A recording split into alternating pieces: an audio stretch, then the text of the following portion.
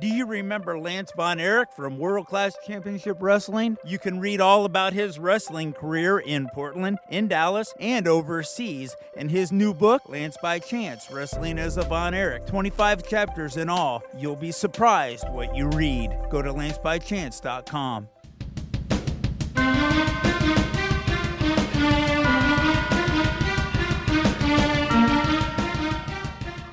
You're listening to the Russellville Podcast. I'm your host, Vinny Berry, and today's guest is Kerry Morton. Kerry, how you doing today? What's up, Vinny? I'm doing great. I'm here in small town USA, here in Bristol up in the mountains. So I'm having a great time and just ready to be on your show.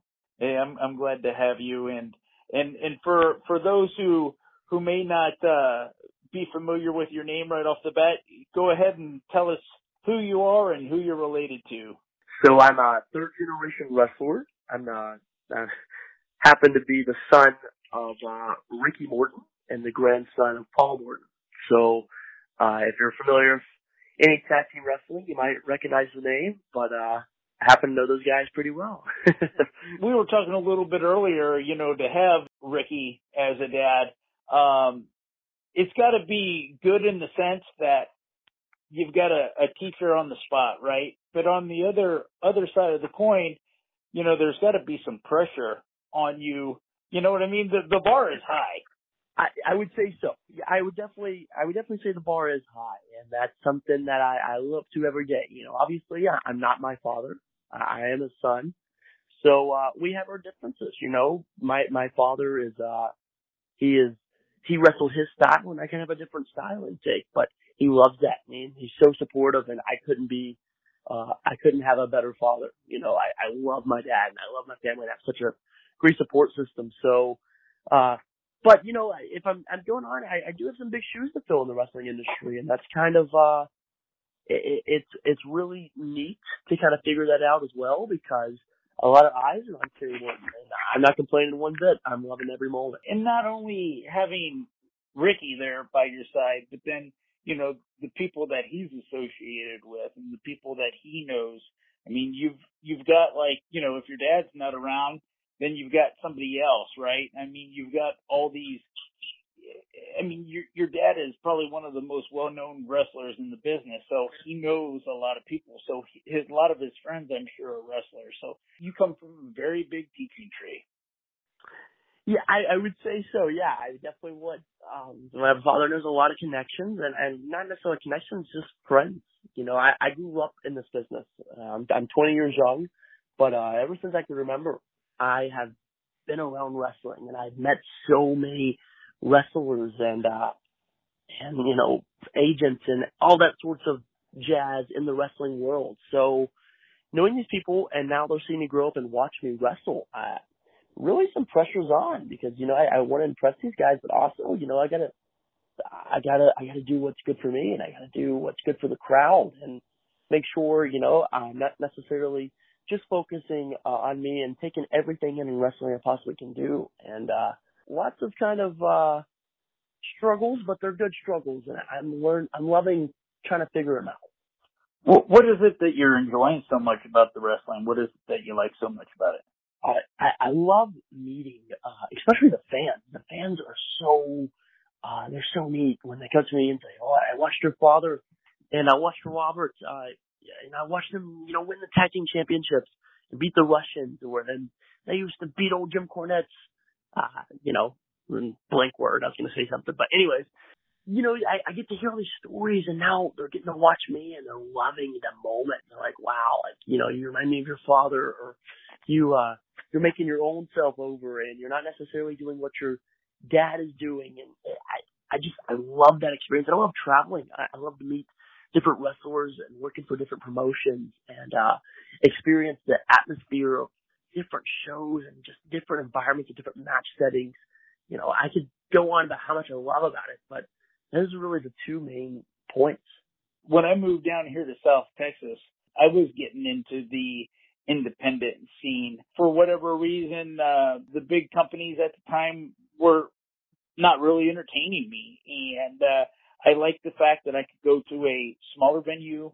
I didn't have to pay more than 15 or 20 bucks for a front row ticket, or I could basically be anywhere in the building and have a good seat, right? And so, Yes. I didn't know everybody on the card, but a lot of those guys do travel. There are some people that I knew that I was familiar with, and maybe they'd bring in a big star or here or there, but I enjoyed that atmosphere. What is it that you like about the independent scene? And you have a kind of different view from where you're at, from where I'm at, but what is it about the independent scene? Because it's pretty strong.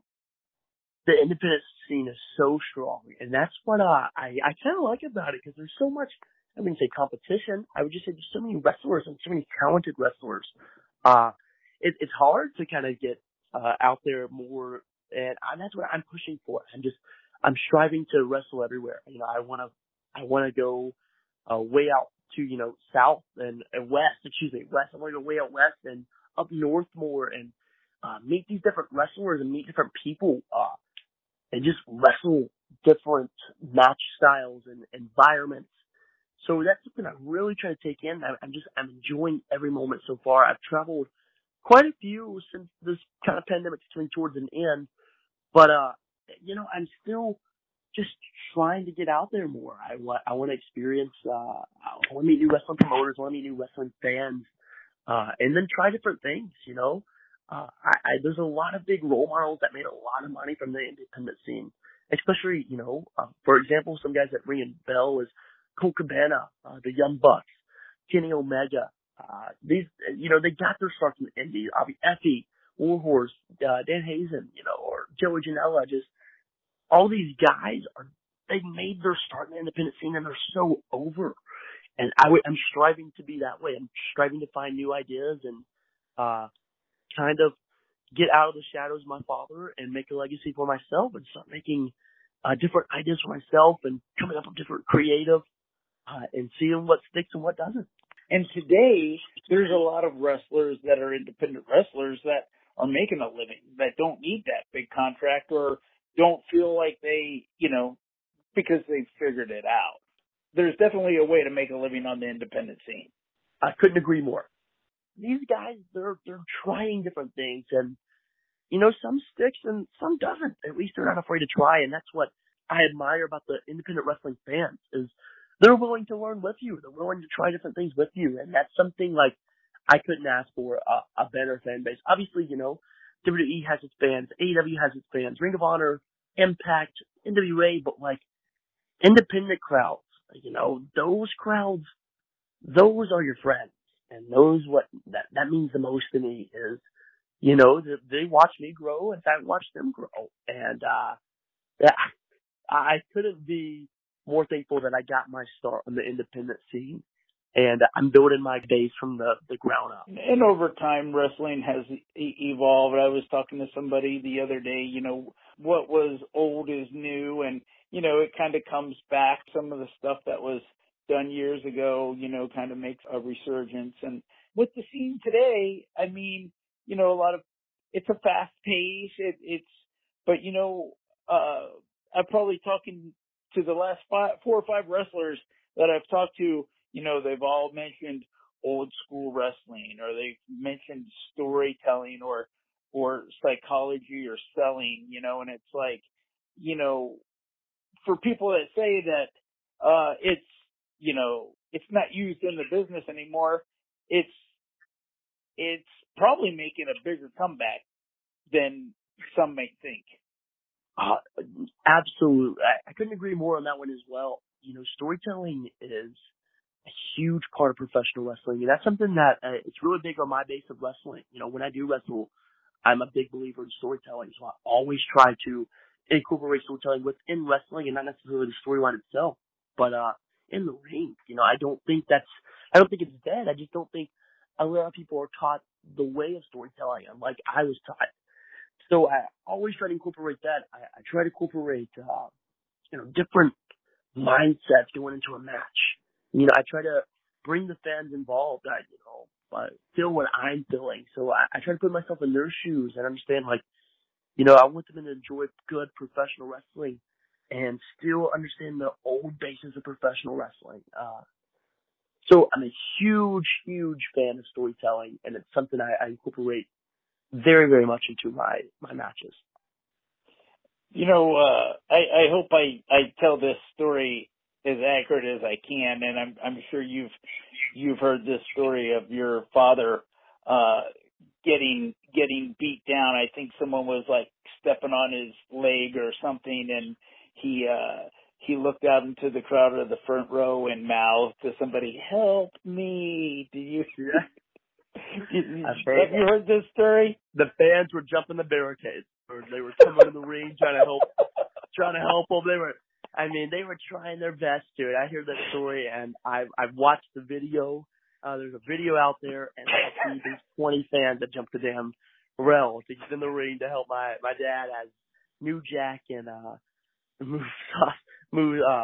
Mustafa. They all exit the ring. Yes. I'm like, wow, like this is. It's surreal when you hear the story, like that's not true, but then when you watch it, you're like, holy crap, that's true. Yeah, it's like really about creating those moments, where it's like, I can't remember all of a match, right? But there are certain things of a match that I do remember, I could tell you some things in the match that Kerry Von Erich won when he won the NWA World Title, in Texas Stadium over Ric Flair. Yeah. There's, I could go back and watch it, but there's a couple things that happened in that match that I don't have to tell you. You know what I mean? I don't. Right. Because there were moments that were created in that match, and someone was telling me the other day, you can do all this stuff, like PJ Black. He was saying his dad was a wrestling trainer or a wrestler as well, and so he trained his son. The dad could do all the trampoline work and all the high flying stuff, but he didn't do that. He did old school wrestling. He was like one of the most over heels in that part of the world, right? And he would tell his son, he goes, "All right, son, you could do that stuff, but you don't have to." I just preach that a lot too, my friend. You can do that stuff, but you don't have to. There are different styles, and that's the cool thing about it, right? If everyone was the same cookie cutter style of wrestler, you've got to have like the over the top guy, or the small guys, or the women, or you know what I mean, the guys with the mask or the guys with the chain. You need different.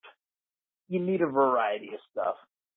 All right, you're right. You're right on the money too. So I'm right there with you. But this is when I think of today's time, there's so many things in wrestling that I love to accomplish and do in my career. And I was recently just asked, I was like, hey, like, where do you see yourself in the future? And obviously, people would die for a spot, and on TV, and that's the same way with me. Is I am a lover of professional wrestling and always have been. So when I was asked, what do you want to do in the future? I started out in the independent scene because I want to learn and take in as much as I can before I attempt to make the big next step. But I recently got compared to a lot of like the second generation wrestlers like Brock and the Guns, but I'm a third generation wrestler, so I'm right there I'm a generation wrestler. But I'd love to see myself one day in All Elite Wrestling. That's a huge goal of mine. I would love to be there and work into that talented crew. And just taking in the knowledge that Cody has to offer, and Khan and the Bucks and Dustin and Jerry Lynn and Dean Malenko and Jim Ross and Tony Schiavone, like, I would love to be in the learning tree of those guys and take in every single second and never take anything for granted, because that is my dream, and that's something I hope to accomplish one day. The future is unattainable right now. I don't know what's going to happen within the future, but right now on the independent scene, I'm loving every second, and I'm taking in everything as much as I can. And if my career just lasts in the independent scene, well, I am I wouldn't regret a decision.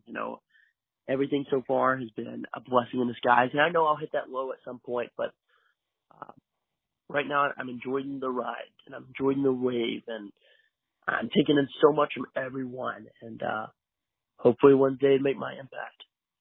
Is there any social media that you can share with us where people could find you and reach out to you?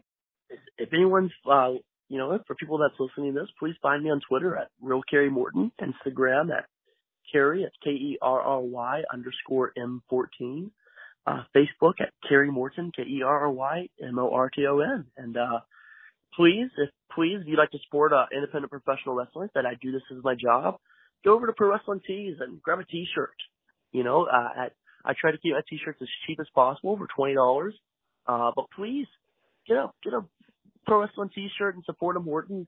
And just thanks for being along this ride with me. And I can't wait to see what the future holds. But for right now, let's enjoy the ride together. Sounds good.